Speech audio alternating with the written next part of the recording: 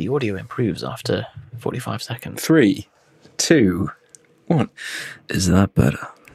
You're listening to the Propane Fitness Podcast, your ultimate resource for fat loss and muscle gain, with none of the gimmicks. With your hosts, Yusuf and Johnny. Simple rules, dramatic results. Here we go. And the timer is running. Johnny has to chat with someone in 33 minutes about a business opportunity. Very The exciting. Vegas thing. It's because one of his distant uncles in Nigeria has recently, unfortunately, passed away with a legacy of 12 million Nigerian dollars. And the weirdest thing is, so he emailed me and said, need your bank details now, please. And I sent him my bank details, and I haven't had the money through. Strange. It's all right. I've got a Zoom call to talk about the details of why. And speaking of that, we're going to talk about what things we personally track. So we did a... Quick pause. There's a hum in the background. I think it's my laptop fan. It's having a moment. Let me shut some stuff down. Is that any better? Oh, massively better. Okay. That is incredible. I think we should chop together those two bits. Of What, the befores and after? A little intro that's just, don't worry, the audio improves after 45 seconds. 3, 2, 1. Is that better? I think people in their cars will have just wet their pants a little bit at the upgrade in audio. The butteriness. So we did actually, we do have some Instagram questions. Although that's it. We do, actually. I'm really throwing you in it there. But So, okay. I was just going to ask you, would you rather piss yourself in public or shit yourself? And I realise it's awful language that I'm reading. So this is, as the person We are written it. blameless. Yeah, but completely blamed. I wouldn't have written it if he hadn't I wouldn't have read it if he hadn't written No. it. Lewis. Lewis, you know who you are. Client of ours, who's a personal trainer, who used to live with Chris. Would you rather piss yourself in public or shit yourself in private, but have to wait 1 hour before cleaning it up? Wow. It's quite a well thought out question. That It is well thought out. you have a thing about poo, don't you? Yeah, I don't want to be In your own, it's your own poo. for an hour. That's a long time. Yeah, I suppose it's And a full poo as well, not just like a little, like, pre-poo. like it's yeah, and that's just in your trousers. Yeah, terrible. Fair. But yeah. The thing is, if you're in public when you piss yourself, you've got to go and deal with. You're not going to be able to instantly sort that out because you're in public. You've got to get home, haven't you? Yeah, that is true. Whereas But I think, I wear dark coloured trousers most of the time anyway, so right. people. So that's the hack. To always be ready for it, always wear dark coloured trousers. Lewis is going to come back next week and say, but you have to be wearing grey jogging bottoms. All right, Lewis. If you want me to poo myself on my own at home, that's what you're going to get. And I'm going to ring you for the 1 hour. Say I've pooed myself, Lewis. You're going to have to be on a Zoom call with me, Lewis, for the entire time. Yeah. So, Yusuf, tell me, on a weekly basis, what do you personally pay attention to? What do you track? Do you track your sleep? Do you track your steps? Do you track the work you do? Do you track the hours you work? This is funny because I used to be very heavily tracky. I was a very tracky kind of person. And I would track macros, time, body weight charts all the time, like sleep quality, just as much, and heart rate, as much data as I could. And I slowly realized that, if anything, the data and the conclusions you get from it are lagging relative to how you felt at the time. Like, you feel stressed and you look at your heart rate over the last week and it's 100 average and you're like, oh God, that's high. But I knew that because I've been feeling stressed and I'm sleeping badly. Yeah. You look fat in the mirror and then you're like, oh, I've gained a bit of weight. Okay, so now a concept that I've come around to, and this is huge, is it sounds really wanky because I get annoyed when people are like, I know my body, but the subjective sense of feeling is already taken into account thousands, if not tens of thousands of variables, and it's codified them into a single gestalt, into a single feeling of, yes, this is where I'm at right now. It's just like a hunch, isn't it? It's like having a hunch. And that's just your brain in the background with all its little data scientists doing its thing and finding what needs to be relevant and turning it into a feeling at the end of the day. And this is why expert traders, once they've learned all of the processes and they've done all the technical analysis and fundamentals and everything, eventually they can look at a chart and just be like, oh, buy, oh, sell. And they can't explain or articulate why, but that's what it is. And it's because their brain's doing all the processing under the hood. So my conclusion for that, to answer your question, is you have to have a grounding in tracking first and paying attention to these things. And then eventually you get to the point where you can operate on a feeling or on intuition. And it's not really intuition, it's just pattern recognition. So the same way that someone who's been 15 weeks into a bodybuilding diet to get shredded will be able to look at a potato and say, that's 110 grams. I used to, when I was an auditor, you'd be out at this business's head office for weeks, analysing all the numbers down to a fine detail. And the partner would come out to chat to you and discuss the work. And you'd be thinking like, oh God, this is the high risk area. This is the area where there's lots of stuff going on this year. And you just sit and hold the accounts between finger and thumb and just go, so this line here, and it's just this sense of, I've seen so many of these before. I can't tell you why, but I just have this, I'm drawn to this thing in this business. Have a bit of a sniff of the paper. Yeah. Listen to the Excel spreadsheet. So I think, so basically what you're saying is, you don't track anything. Now, the only thing I track are the things which are very low friction to track. And I don't really do anything with the data at this point. So, screen time. Yeah. Just because you can't. Tracked anyway. Yeah, it's tracked anyway. And you look at it and you go, oh, it's a bit high. I'm going to just make a conscious effort to reduce that. If that doesn't work, then I start introducing more and more mechanistic kind of ways to, like more mechanical ways to stop that. But the rest of the time, I think because of the way my life's set up, if I've got night shifts and I'm underslept, I know that I'm underslept and I'm doing everything I can to sleep more.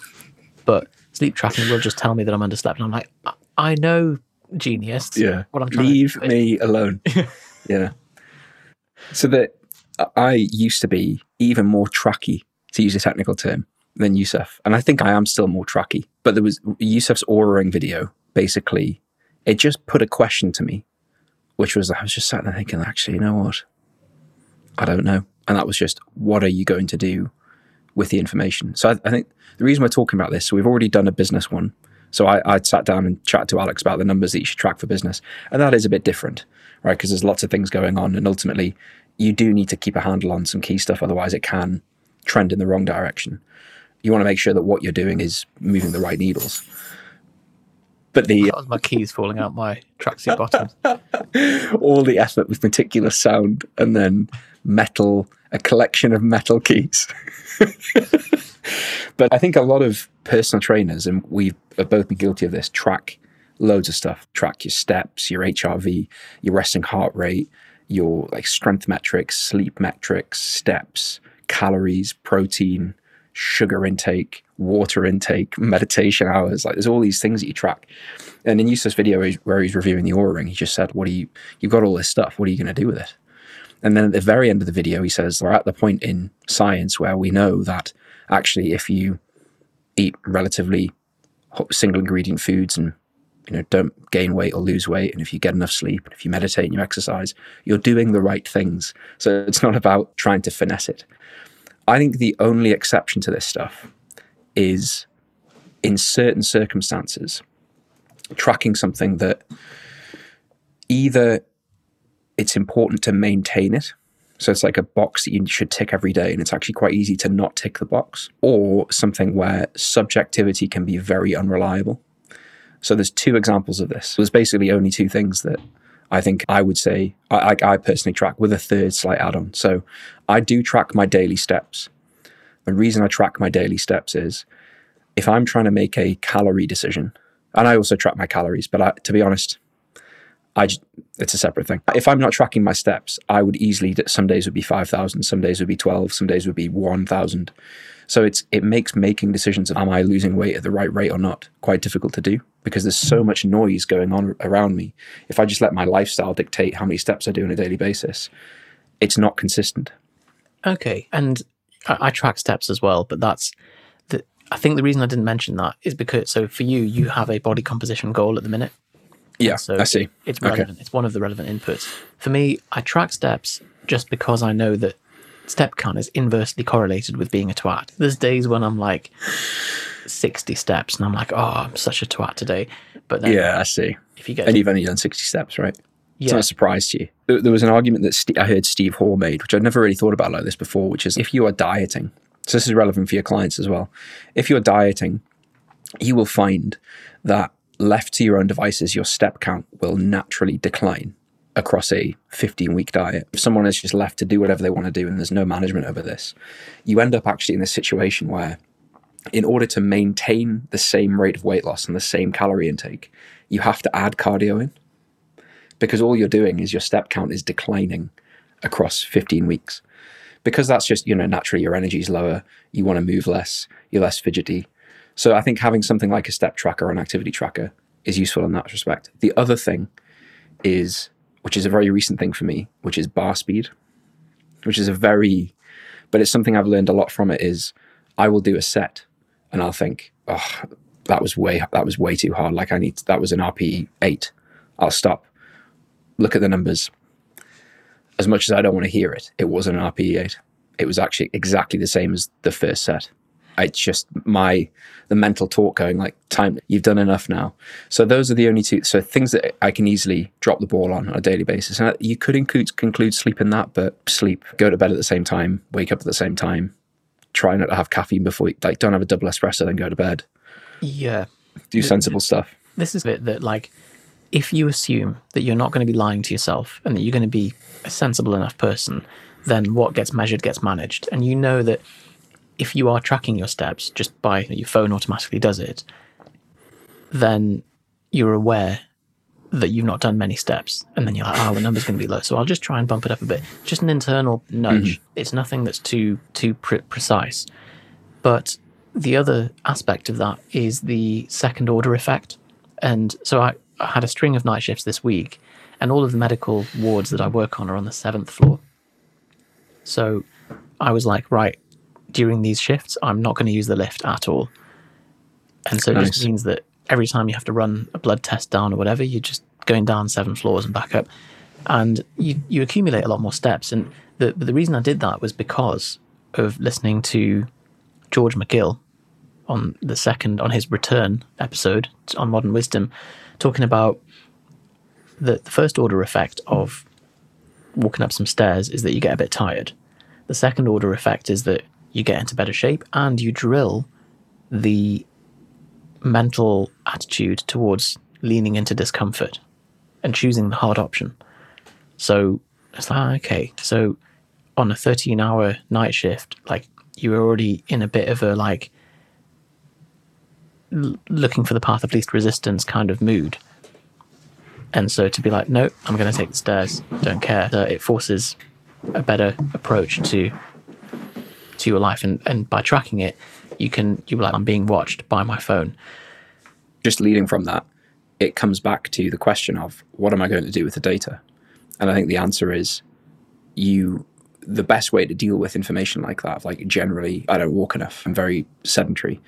You need these kind of principles and if this, then that rules in your life that just take care of that forever. So it's okay, I'm largely very sedentary. Whenever I'm working in this scenario, whenever I like go to the shops or whenever I need to go somewhere, I'll just walk. And then it just takes care of it. And you don't need to think about, oh God, I need to track this number and I need to go out for a walk at 10 p.m. to hit my step goal. You're getting so engrossed in the data that it leads to these kind of this weird life and these weird decisions rather than just changing permanently. Yeah, that's a good point. That we have the data collection is only really one step of that whole loop. And if you can fix it without having to get into the nitty gritty by just introducing nudges into your life. Like for me, for example, the one we talked about on the Life Hacks episode is that I've got an app on my phone that goes off every hour just with a very quiet boom. And just to remind you to breathe deeply or to stand up straight, depending on the noise. And by doing that, you're just like, it's just a little nudge. Don't have to worry too much about it because you know that's going to take you to the goal long term. Now, what Johnny just alluded to there is the cost of tracking. Now, just because you're wearing a Fitbit and you've got all this stuff that's being tracked for you doesn't mean that it comes without a cost. There is a bandwidth aspect to this. And if you're trying to manage 20 variables at once, it's going to weigh on your mind. And if you're trying to do something with that all the time, it may well be that all 20 of those variables are things that you want to influence and things that you want to improve on over time. But if you're going to do that, do them in sequence. Do it. Pick one thing and nail it for a month. Learn what were the key inputs for you that you needed to get on top of it. And by the end of the month, it'll be a pretty automatic habit anyway. And then you can move on. And by the end of the year, you've done 12 consecutive experiments that have optimized for a certain thing. And you've probably got quite a lot of the afterglow of all of those effects, rather than trying to do them all at once and just having a messy head and stressful life. Because unless the goal is like to learn a new language or something like that, unless it's a project with a defined endpoint, the goal of most things that people track is like, well, I want to do this forever. So I want to improve my sleep, or I want to meditate, or I want to read, or I want to journal. You don't want to just do that for 8 days or hit a 30-day streak, because that's what James Clear says in Atomic Habits, and then never do it again. So if I'm going to do this forever, what are the ways that I can just set up my day so that it just happens forever? And then I don't need to track my habits. It's what are you tracking your habits in the first place? It's to remind you to install a behavior until it's installed. And you don't track brushing your teeth or putting your clothes on. There's plenty of things that just happen automatically. You could, but why? What would be the point? Yeah, so I suppose that is the question. Like, it's when you think of things in that way. For me, anyway, that was like, fair enough. It makes me feel stupid. The solution, rather than tracking brushing your teeth, rather than saying, I'm going to set a timer and all this stuff, is find the easiest low-friction nudge that doesn't. So get one of those electric toothbrushes that buzzes every 30 seconds and then turns off after 2 minutes. Mm-hmm. You don't have to worry about any of that stuff.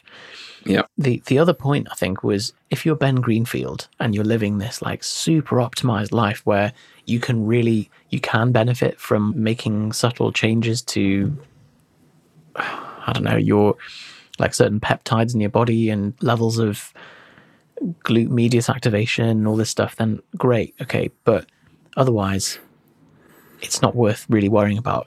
And the big one that I think a lot of young men worry about, and older men, is testosterone.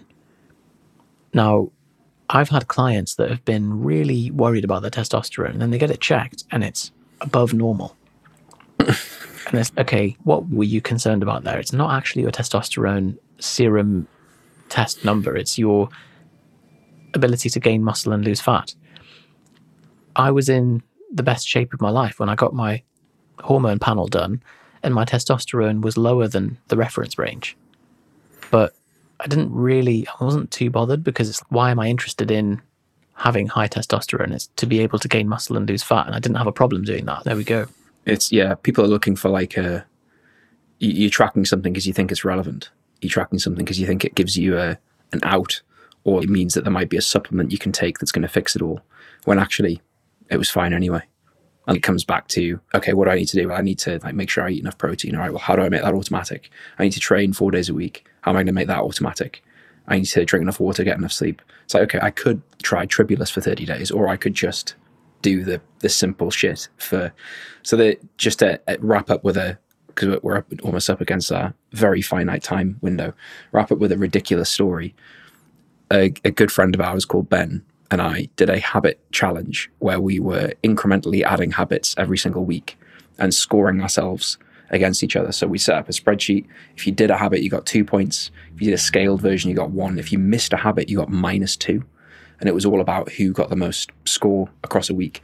And this ended up with 2 ridiculous situations. One of them was me. I went on a holiday to Scotland with my girlfriend, and I drove to Scotland with a blender in the car and bags of spinach so that I could make my green smoothies each morning so that I didn't miss a day. One of Ben's habits was to have a banana every day. I'm not sure why. That's what it was. He realized at midnight, so on the boundary of when it was valid, that he didn't have any bananas in the house. he was in Cambridge at the time, visiting his girlfriend, didn't know where the nearest supermarket was. So drove round, sent me a WhatsApp, driving around Cambridge looking for a banana at 1 a.m. And that's the cost of tracking, is if you just let it run unchecked, you find yourself like doing 20 things for a morning routine that takes 3 hours. You're like, well, hold on. Like, what am I doing this for again? Where have I found myself? I really respect that, in that he's able to stay stupid. Like, he makes a decision and then sticks to it no matter what. Like, but the problem is, like, staying stupid, you can't start stupid. Like, picking it to say, I'm going to eat a banana every day, that's a stupid thing to lock yourself into doing. Especially when there's no flexibility. If I don't eat a banana, big problem. Indeterminate benefit as well. I don't see what he's achieving with it, but that's a separate problem. Maybe he's got a very precise reason for it. I think he thought it was good for digestion. Very finite, but he wasn't measuring his bloods. So I think the lesson from all of this, if there is one, is I think it's especially in the land of internet entrepreneurship, it's very easy to get swept, because I've been fully swept and locked in a room down at the bottom of the rabbit hole for years of you need all these metrics to improve yourself. When actually, like, you don't really get anything from it. And when, as you said at the start, you wake up in the morning and you think, how do I feel today? Like, that information is just as good as what you would get from, or more accurate, in fact, than what you would get from a Whoop band or an Oura Ring or a Fitbit or any of these things that are going to try and tell you, well, your HRV is this and your resting heart rate's this. And you probably know what you need to be doing anyway. So a way to just clear up a ton of bandwidth is just not indulge yourself in any of these things. They're often a way to mask I kind of know what I should be doing anyway. And I'm avoiding doing that because I think my Oura Ring told me my HRV was low, so I'm not going to train today. Is that the right thing? This is it. The fundamental problem with all of that is self-honesty. Yeah. And so you've got to be honest with yourself first, even in the act of tracking or the act of doing anything. And if you're interested in more on that, actually, have a listen to, God, it's really old now, but our podcast with Paul Mort about, I think it was called Stop Lying to Yourself. And it's recorded back in 2015, but it is a fantastic episode. That's on the fitness podcast. Yep. Yeah. Short and sweet. Okay, bye then. Okay, bye then. Hey, Johnny again. Hope you enjoyed that episode of the Propane Fitness podcast. We have a short request and a potential prize for you. If you enjoyed that episode, we'd love it if you could leave us a review on iTunes. It just helps the podcast reach more people and allows us to devote more resources and time to making this podcast better every single week. In return, we are going to be selecting one of the reviews, announcing it live on the podcast every single week, and sending you 2 of our programs completely free of charge, both Faster Fat Loss and the V-Taper program. One is obviously a fat loss program, 8 weeks long. One is the V-Taper program, which is muscle gain focused on the upper body, designed to basically get you a massive bench press, huge chest, and a massive chin up. Who doesn't want those things? So we're going to be sending both of those to the best review. And all you have to do in order to enter this prize draw to win those 2 programs is to head over to iTunes or head over to propanefitness.com to get the link for the podcast and then visit iTunes that way and leave us a short review with your honest feedback, your honest comments. Let us know what you think of the podcast, what we can do better, what you like, what you don't like, and you'll be automatically entered into the prize draw to win one of these programs. We'll see you on the next episode, and we hope to be shouting your name out very soon.